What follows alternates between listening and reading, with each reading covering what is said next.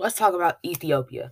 Ethiopia is a landlocked country in East Africa, bordered by Djibouti, Kenya, and Somalia. As of 2020, the population is more than 114 million inhabitants. It is also the second most populated nation in Africa behind Nigeria. Less than half of the country has access to electricity. There are only 38 cell phone subscriptions per 100 people, and landline telephone subscriptions are more difficult to get. More than every 1 in 4 Ethiopian lives on less than $1.90 a day, and 62% live on $3.20 or less a day. Their GNI per capita, or the dollar value of a country's final income in a year, is $1,719.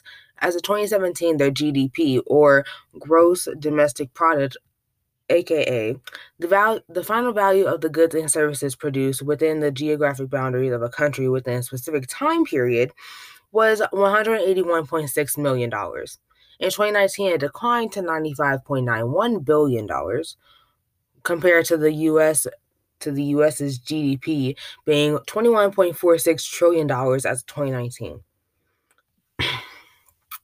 There are many characteristics that make Ethiopia unique. The main ones being that it is the oldest country in Africa. It was founded in 980 BC and is also the only country to be colonized. It was also the first country to discover coffee. More than 80 ethnic groups live in Ethiopia. Approximately 44% of the country live in poverty.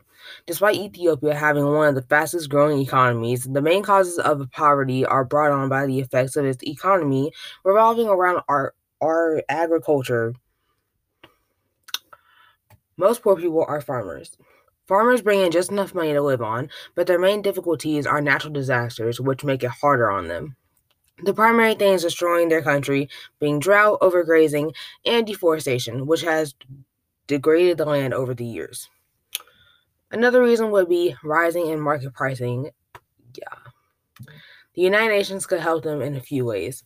For one, they could supply them with more goods, and that the more goods they have, the less money they'll have to spend.